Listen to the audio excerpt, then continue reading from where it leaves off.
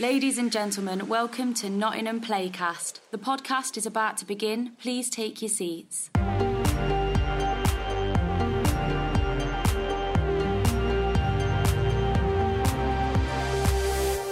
Hello, I'm Craig Gilbert. Welcome to the Playcast.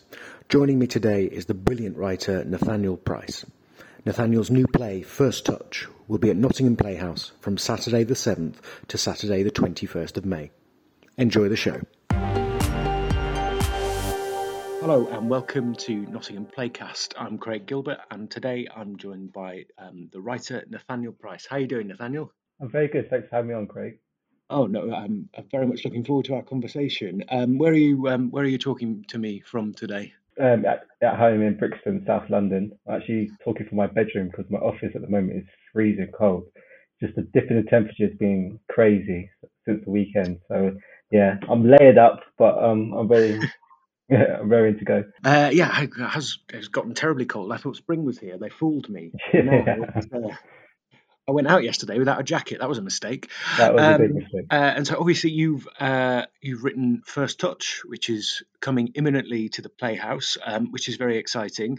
But the play has been on quite a journey, what with the delays and whatnot. Can you tell us a bit about, well, first of all, tell us how it came about, how you became interested in the subject. Yeah. And tell us a bit about the play's journey over its, what is it now, almost 3, maybe 4 years of development? I actually looked back on the emails today. It's 5 years. Can you believe it? Wow, crazy. that is a long time. Yeah. Yes, very long time. So the idea actually came about through Adam Penford, the artistic director for the Nottingham Playhouse. We worked together previously when I was a student at the National Film and Television School. And there I had a short play on at Soho Theatre as part of my showcase, and Adam directed it. And then when the news came out about Barry Burnell, when it kind of like the big story broke and all the whistleblowers came out, basically I was watching with the news with my mum, and she turned to me and kind of went, "Is there anything you need to say to me?" And in that moment, it really kind of hit me like, oh my goodness, cause I used to play football. It's what I wanted to do as a kid. Yeah, and I used to play for Crystal Palace. And so I played at a very high standard. And just that kind of, we didn't have a car growing up. And so a lot of time I would be taken to and from training by coaches and, me by myself and spent a lot of time in their care. And I just sat there and it kind of like the reality of it hit me kind of like there, but for the grace of God goes I, like that is it's such a huge monumental thing for all these boys who have these hopes and dreams crushed by this horrific act. And so when Adam came to me and said, "Look, I'd love to do a play about this. Are you interested?" I was like, "Absolutely." I think obviously with my background in football, I understood the world, I understood kind of the pressures that are put upon you, and understood the kind of drive and the ambition and the dream of these boys who were trying to achieve this goal. And so it was kind of like a no-brainer for me to do it. But then the more obviously research I did into the sexual abuse, just the more harrowing it became, and the actions of people like the survivors like David Lean just became all the more pertinent and important. I just felt this is a story that really does need to be told. And thankfully, after all the delays that have been, the COVID, and 5 years later, now we're at a position where we can finally put it on, and I'm really excited by that. So am I. I mean, I think I read the draft of the play that you delivered in 2019, and it was great then, and it's got a real like depth of understanding about the lead character and the experience he goes through. And I'd love to talk a little bit more about the research you did for the project. Did you speak directly to survivors of the abuse scandal in football? Yeah, we spoke to David Lean, who's been so instrumental in this whole process, in just being so open and honest about his experience. He was one of the first victims of Barry Burnell when he was, I think he was like 13 years old, 12, 13.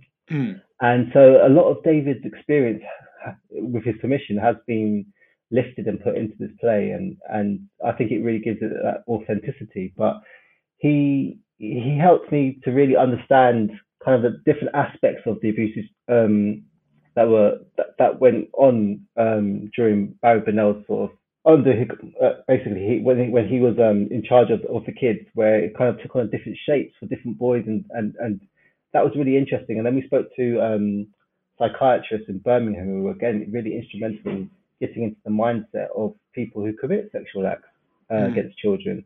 And usually,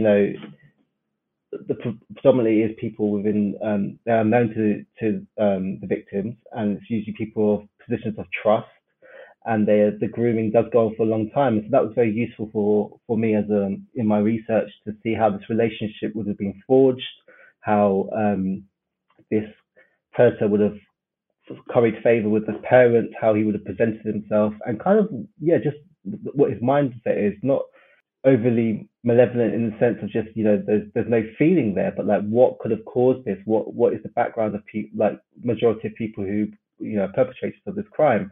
And so that was really interesting for as a writer to get into that mindset as well, and not just do it kind of like a 2D villain. It was quite interesting to get into the mindset of the character of Lafferty, who is the coach. So that was very, very helpful. And so people have just been very generous, and I think because it is such an important subject matter, and one, thankfully, that is getting quite a lot of exposure, that people were very forthcoming with their knowledge and experience surrounding it.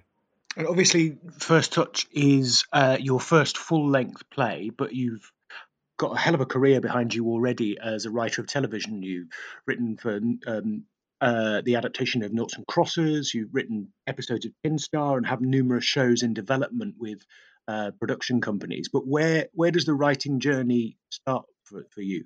First of all, where did you grow up? Did you grow up in South East London? Southwest London, yeah. Southwest London. Yeah. So I'm from Brixton. I've returned to Brixton after like 5 years in North London, which was a bit of a shock to the system. But now I'm back south, and my writing it used to really start with character. Yeah. Observations of people. Character is essential for my writing, and then kind of from that, the story would develop, or I'd put them in scenarios, and what if this happens to this type of person, or and so it kind of goes from there. I love to people watch. When I go out, I take in scenes, I take in characters, I draw upon my own past experience of situations and characters that I encountered.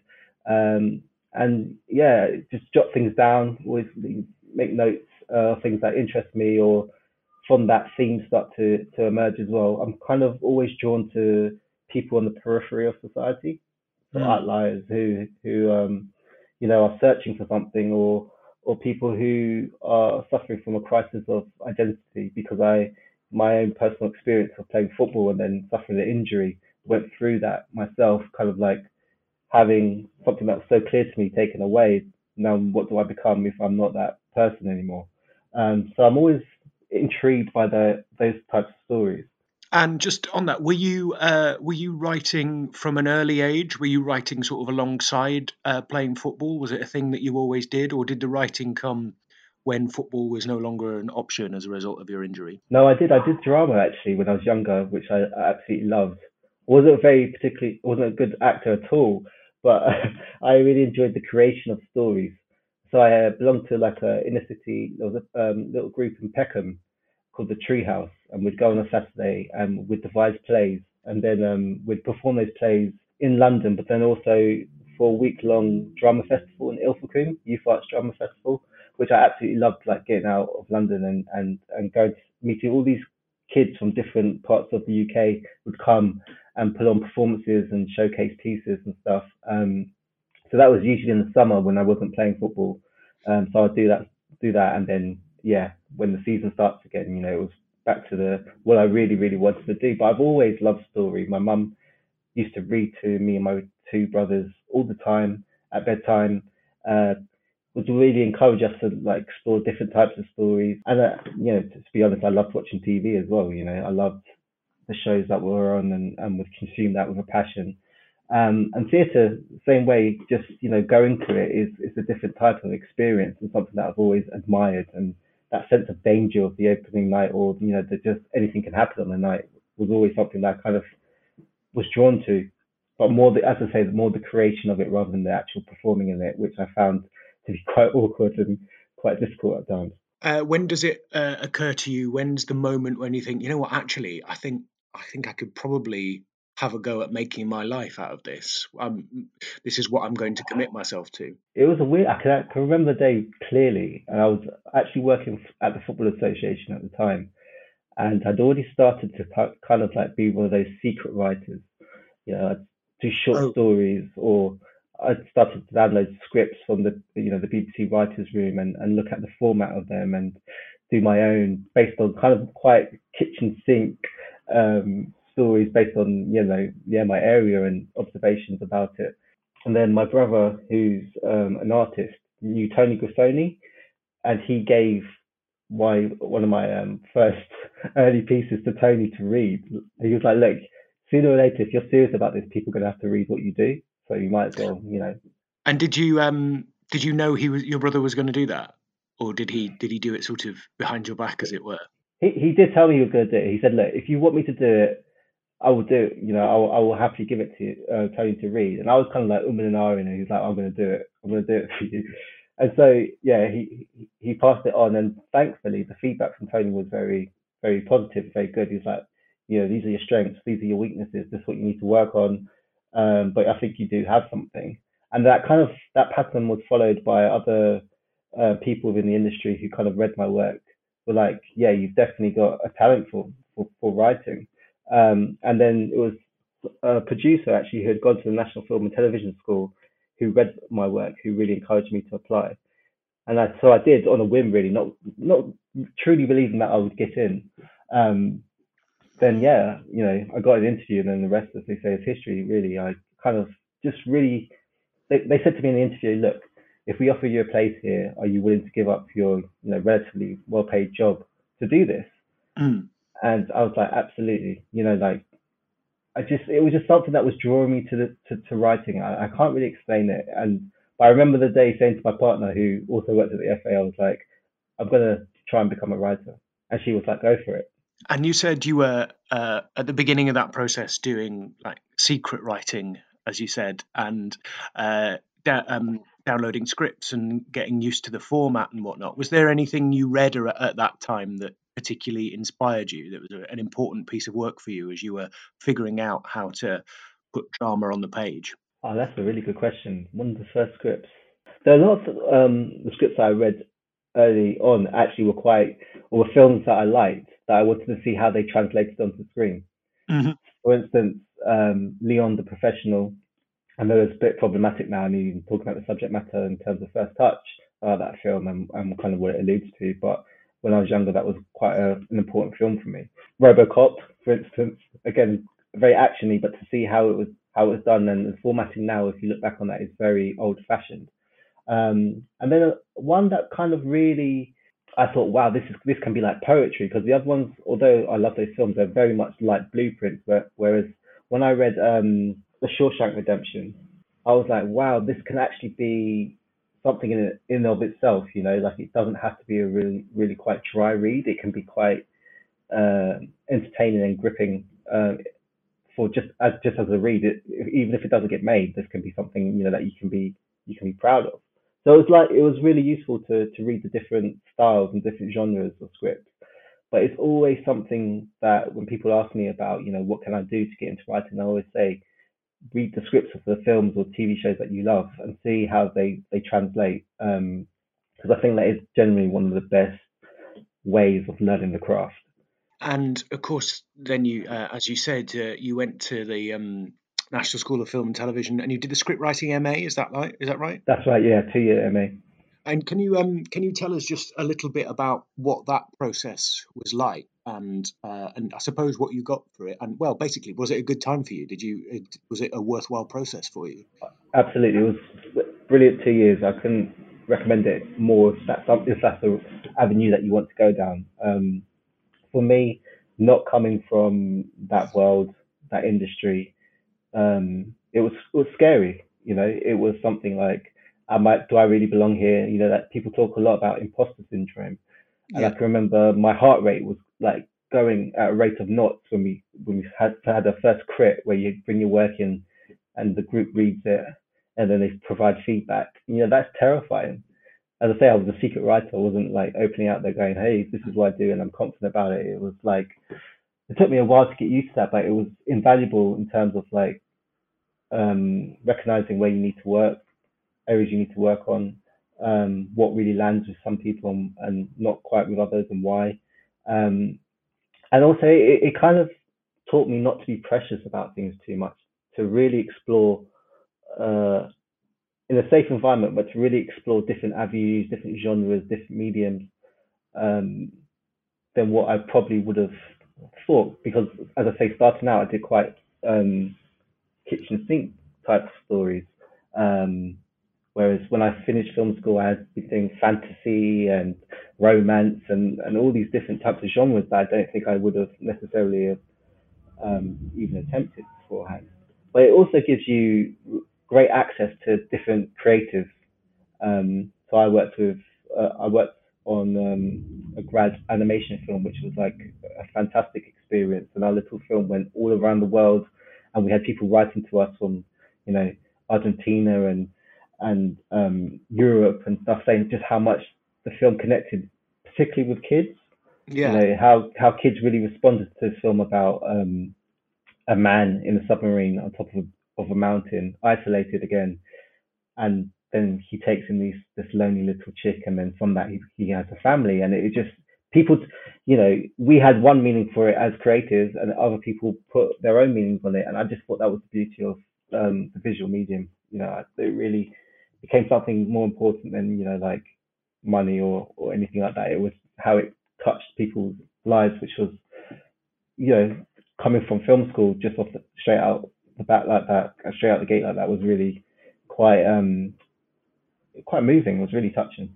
And you come out of film school, and does it do you start working straight away? Were you fortunate in that regard that you were straight, had a project that was picked up immediately, or what was the process of actually breaking into the industry after your MA was completed? Yeah, no, I was very fortunate. I in the first year at the National Film Television School, we had a performance piece again at Soho Theatre, and Anne Edevine from the BBC Writers' Room came to see that showcase and particularly liked my piece. And from then, I sort of developed a relationship with Anne. In that she was like, when you graduate, come and see me with your portfolio, because you know, I would be really interested in working with you.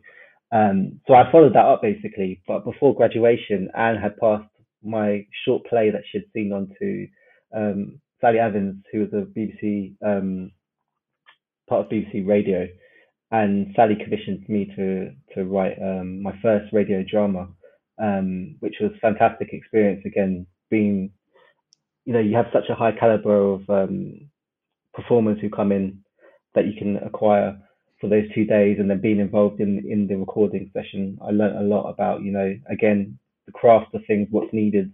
Sometimes have a tendency to overwrite, or I did at that point, you know, so to edit down a bit, you know, get just your work much tighter, and have these professional people come in and discuss it was just fantastic. So I was fortunate to have that to look forward to upon graduation. But then also I had another commission, um, basically to develop this idea that I pitched when they send you out to meet the industry towards the end of your MA. I Mm. just pitched this idea, and this production company took to it and yeah, commissioned me to write it. So I was quite fortunate, and that kind of then led to other work, and I've been working steadily ever since. So it's been great so far. I am very aware that, you know, that's not always going to be the case, and you know, you have to make the most out of your peaks, because there will be troughs. But yeah, so far I've been quite fortunate. And you said that during the MA that your critical feedback sessions, at least in the early part of it, were something of an ordeal. You know, it's quite you know, there's a huge magnifying glass on you in that situation. And I just wondered what it was like, because then you went on to work in writers' rooms for shows that you hadn't created, so Noughts and Crosses and Tin Star. And I just wonder what it feels like to be in one of those rooms, and what that's like for a writer when it isn't necessarily your generative idea that's being explored, but the idea of someone else, and you have to bring your creative voice into part of a wider process. What does that feel like? Yeah, I always feel like it's a great privilege to be asked to go into a writer's room, and it's generally excitement. You know, you go in there and people are very welcoming. My first proper one was Tim Star, and it was quite a big one to start with, and I was the junior writer on there, but everybody made me feel so welcome, and basically it was said from the start that everybody's opinion is valued here, and there's no such thing as a bad idea. I mean, of course, there are bad ideas, but they're not going to be shut down, and you're not going to be made to feel like a fool. And so that instantly puts you at ease. And then, yeah, it's just such a joy to be around like-minded people trying to break story and trying to come up with ideas and characters. And yeah, it's just it's a real joy. I can't really explain it any better than that, really. Obviously, a lot of people who listen to this won't know anything about that process. So, can you just talk us through a little bit of what that's like before you go off to write your episode? What's it like when you're all together in the room and you're breaking story and coming up with ideas? Like, what does that look like? It really depends on the room and who's leading that room. Sometimes you'll go into a room where, you have 10 pieces or eight, depending on how many episodes there are, huge blank pieces of paper on the wall, and you have to fill those with story beats. So your lead writer might have an idea of where the series starts and where it ends and what happens in the middle, but everything in between that is up for grabs.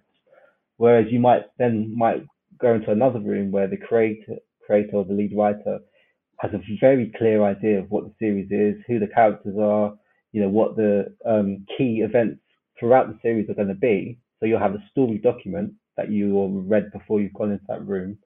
And then again, but everything is up for grabs, but you're working off something and you're kind of spitballing ideas based off this content that already exists. And both of them have their advantages and disadvantages. I personally do like to have something there to work from. So like I can go in, I'm kind of like prepared, and I'll have ideas, suggestions potentially for characters or for plot.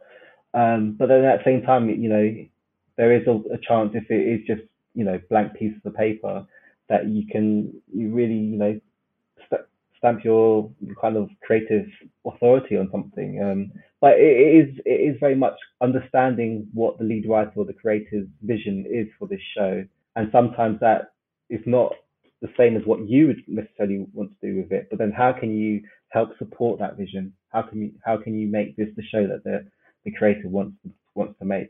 But then at the same time, not going along with everything just as a yes man or a woman. You have to speak your mind at points when you don't agree with something and provide reasons as to why you don't agree, or potential solutions or um, avenues that you can go down that that the creator or other people hadn't thought of, and then that can lead to interesting ideas and debates. But it's a good writers' room. They will always have a good back and forth, allow everybody to talk, allow everybody to have a thrown suggestion, but then somebody will keep it on track and steer it in the right direction. And then after that process, when you go off to write your episode or episodes, how much creative freedom do you have then? Basically, what I want to know is how much information you take to your desk when you sit down to do your like scene by scene writing, for example. So will you know what each of the scenes are going to be in your episode, and then you're gonna work from a document that has that information to create your script? Or is it more that you will just have broad story beats of these things need to happen in this next hour or 2 hours, and I have to figure out a way of putting them in a cohesive and dramatic format? Which of those two is it, or is it a bit of both? It's a bit of both, yeah. Again, it really depends on the production, who's running it, who's leading it. Sometimes you'll have a very detailed, potentially a beat sheet of like for your episode, and then you go off and do your scene by scene based on that.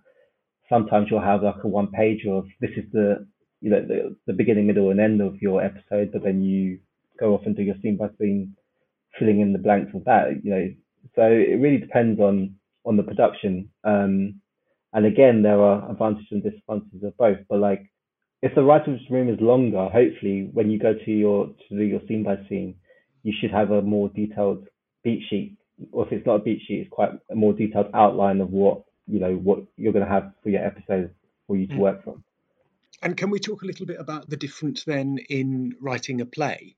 I'd love to know what sort of the craft element of the process of writing First Touch was, for example, in relation to the experience you have of working on television shows. Like, what was, how did you start with that? Was it, did the structure occur to you immediately? You spoke at the start of our conversation about, beginning with character, and but when you're beginning with character, are you sort of building up material that you're then going to mold later, or do you already have a structural path in mind through which you're going to explore this theme and story?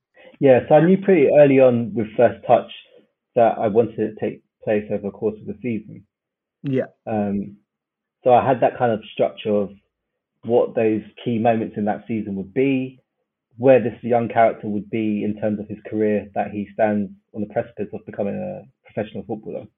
And this was like the biggest season of his life, potentially. And then the return of the coach would come in and disrupt that. So I had that kind of structure in place. And what I did is I kind of went and worked on who Clayton was, who the main character was, who this young man was, and what did he want. How spoke a lot with Adam. We did a lot of back and forth. I would do a document, Adam would read it, then we would meet up, discuss it. One of the things was that we decided early on was making it a mixed race family and setting it in 1979/80, in a time where there was quite a lot going on for working class families in terms of strikes and especially in the steel industry. And what would that mean as a mixed race family? What added pressures would that put on the characters? And then, yes, doing a lot of research about the time. So, from then they were just coming out of the winter of discontent, changes of government, kind of really looking into what was going on in that time. Again, how that impacts on somebody who is going through what Clayton is going through. But then try not to have too much research influence the story that you want to tell. Once I had all that in place, it started off quite small because it was going to be just originally like a 4-act play. Yeah. And then sort of 1-act play with like 4 scenes. And so I thought it was going to be in like the smaller section. And then when Adam read it, he was like, "No, really, we really need to expand this and make it bigger because this is so juicy what's going on here with the main characters, but we want this for the main stage." And that kind of, I was like, "Wow, okay." Then I started to be like, "What can we do here? Then how do we really sort of beef this up?" And that was fun and that was interesting. I find writing for stage a little more daunting than screen because in the screen I can control your eye. And I'm quite a visual writer, and I can kind of, I can manipulate you if that's the right word. Stage, obviously, I love dialogue, but at the same time, if you miss something, it can be quite difficult. You have to, if you're trying to set something up or pay something off, and it's not. Sometimes it has to be a little bit bigger, I feel, than on TV. Obviously, you're being led more through dialogue. And then so it was just get my head around that. I read a lot of plays, a lot of different plays. Adam, as I say, was a huge help in sort of guiding me through that process. And then when Jeff James came on board, the director, again, he was instrumental really on like just helping rejig things around in terms of structure and maybe having a scene in the wrong place. And so that was really invaluable, that helped with it, because it is a collaboration as well. Like TV is complete collaboration and theatre is the same. So that was very helpful. When you, in the early part of that process, when you're going back and forth with Adam and you're sharing documents, what does that writing look like? Is that sort of off the page, like story outline and maybe character biogs, or are you already writing in script format at that stage and just figuring things out sort of on the fly? What were those early documents like? Yeah, they were very much like logline, character breakdowns, and then kind of like a paragraph on what each scene was going to be, what the key themes of the scene, key action. So just getting that structure really in place, and the characterization. Those are the early documents. Oh, that's super interesting. So you already had like a pretty robust idea of what the play would look like even before you sat down to write the first draft. Oh yeah, yeah. As I say, like I kind of knew that I wanted it to take place over the course of the season, and I kind of, from the research that I had done, looking into the abuse, kind of like what the key points would be, Hmm. and then yeah, working those into the scenes, and then adding feedback on those, and then yeah, they changed about and things got taken out, that things got expanded. But yeah, I genuinely quite like to have a detailed, call it outline, or in um, script writing, in TV writing, scene by scenes. I like to have something to work from. I don't really like to go straight to script on something if I don't know where I'm going with it. This idea that you mentioned of being able to control the eye more when you're writing for TV and film, and obviously you don't have that specificity of control when writing for the theatre. What tricks and techniques have you discovered that sort of allows you to guide the audience when you can't do a close up, for example? How have you overcome that challenge? Oh, that's a really good question. I mean, I've always liked monologues, and there are monologues in this. I feel they're quite effective. I know they're not everyone's cup of tea, but if they're good enough for Shakespeare. Yes, absolutely. Yeah. Yeah. So yeah, to really draw you in and to get into this character's head, because the problem with the story is that Clayton, the main character, doesn't really have anybody that he can confide in, because obviously the whole tension of the thing is that he has this horrible secret that he's keeping, is trying to keep a lid on, Hmm. and there's no real release for it, and it comes out in different ways, and one of those ways is a really disturbing interaction with his girlfriend. And so like you have to at some point get a look inside Clayton's head of what is going on.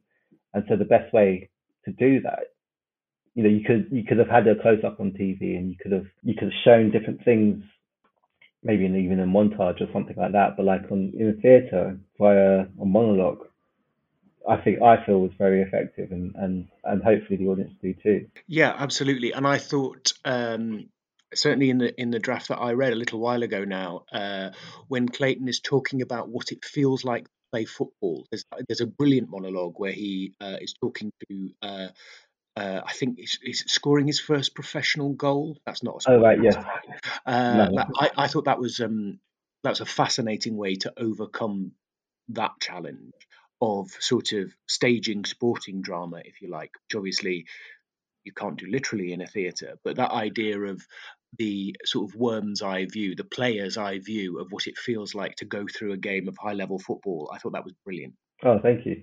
Yeah, that was again based on research that I'd done, and just a really horrible account of somebody who, what you work to achieve all your life, and it should be the happiest moment of your life, and Mm. then to just feel that pain and that isolation in this huge stadium. I found it very moving. And so yeah, I felt there was a place. Once I read that, I knew I had to include it somewhere for it. And I'm always interested when I talk to writers on this podcast to know, what does a working day look like for you? I'm quite rigorous in my schedule, so like I will start work at 9 o'clock and work through till 1, have lunch, back at 2, work through probably till 5, and then call it a day, depending on what's happening with I've got a daughter, 3.5 year old, so I've got to spend some time with her at least. And how was that? How was that during lockdown? When were you trying to write and parent at the same time? How did you manage that? Yeah, I got some very expensive headphones, noise cancelling headphones, because we were in a one bedroom flat in North London at the time of the first lockdown, and that was quite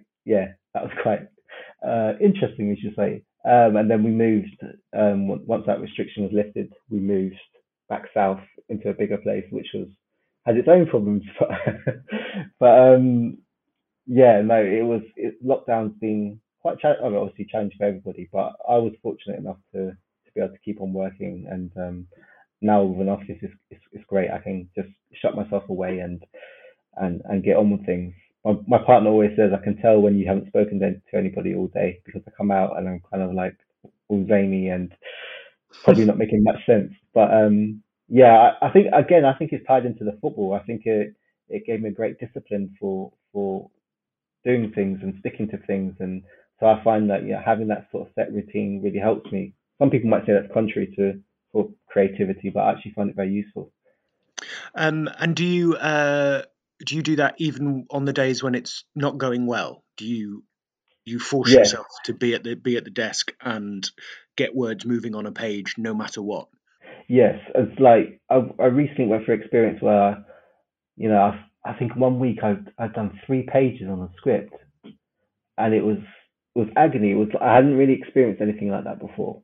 And when people say, "Oh, writer's block or whatnot," I was like, "Oh, well, well, not that I believe in it, but I haven't really experienced it. I don't think I was empathetic enough to do it. When it happened to me, I was like, God." But yeah, when that does happen, I feel like sometimes you are better doing something else, like reading or going for a walk, or you know having a shower even. Because usually when ideas come, that's usually when a breakthrough comes, when you step away. But I do force myself to get things down on a page because as people say, you can't edit a blank page. You have to have something there to rewrite. So yeah, you're not going to write great every day, but you can write every day. So that's something I think you should do as a writer. Yeah, absolutely. And you supposedly, I mean, I imagine rather that if you're going to do that, then you sort of have to put your critical brain to one side and just get on with it and hope that later you can re-engage with those critical faculties and uh, really sculpt the stuff that came out when you were being less guarded. Is that the idea? Yeah, yeah. I've seen something somewhere that says write drunk, edit sober. Ah, So, brilliant. so yeah, sometimes you just have to. You never know what will come out. The majority of it might be really, really bad, but there might be something in there. So um, yeah, because I think it's the old adage, but writing really is rewriting. So even on a good day, you're going to go back to it and you're going to change things over because it won't look as good as it did that on that day. Um, so yeah, it's useful for me. I know some people just do like short, sharp bursts and call it a day, but for me, I find it quite useful to know that's what they'd be doing with my time, be it reading or writing or something related to work. Obviously, we're talking pretty much on the eve of First Touch rehearsals. Yeah, It's Wednesday now. They begin next Monday. Are you going to be that's right. spending much time in the rehearsal room at all? Yes, I'm going to be there first week. I'm really excited by that. It's great. Again, it's really nerve wracking as well to meet all the new cast and have people discuss your work, and then um, but I love it at the same time. It's such a joy, and you discover new things all the time. You discover new ways to make the play better, and then also like to make it more, just more robust. And I think that's really useful as a writer because you can get very precious about things once when you're by yourself and you're sat there and you think, oh, this is great, or this really works, and then you come in to get it on its feet, and then something doesn't quite click, or So yeah, it's just super useful. And yeah, it's great. It's going to be in London for the first week, so I can attend the full week, and then I'll be popping up intermittently to Nottingham for the rehearsals, and then we'll be there for the final week, and then the tech run. So that would be really fun. Great stuff. And what's next after First Touch? What does the future hold for you? I've got a few things in development. One that I'm very hopeful will soon receive a green light. So that would be my first green light if it happens, and that would be just a game changer in many ways. I think because it's a fabulous project. Obviously, I'm biased, but it's something that I've been working on for a while and it's been delayed because of COVID. But yeah, fingers crossed for that. And then we'll have an episode of The Outlaws season 2 coming out. I think it's May potentially. Don't quote me on that. So that will be something for people to look out for. And then other episodes of things potentially in talks with various people on that. But just mainly TV, nothing in the theatre. But if that opportunity were to come up again, then I'm sure I would jump at the chance. But it's been, as I said, 5 years. It might be another 5 years or even longer before you see something else in theatre of mine. Brilliant stuff. I just have one last question, a question I always finish with. Can you tell us about the last work of art that absolutely blew your mind? I mean, art in the broadest sense, so film, telly, visual art, music, anything you like, but the last thing that really made you go, wow. In terms of telly, it was Midnight Mass, was a show on Netflix, and it just kind of like broke all the rules of what you should do in a TV drama, which I thought was great, and it just really landed. And I felt it spoke a lot about the human condition, about love, what it means to be alive, and it kind of just kind of set the bar to somewhere that I'm striving to be, and that was very inspiring to me. So I'd go with Midnight Mass. Brilliant. Well, that sounds excellent, and I'm going to be definitely having a look at that. It has been an absolute pleasure, and I can't wait to see First Touch, and it's going to be great. Thank you so much, Craig. I really appreciate it. I hope you enjoyed my conversation with Nathaniel Price. To book tickets to Nathaniel's brilliant new play, First Touch, head to nottinghamplayhouse.co.uk. Thanks for listening.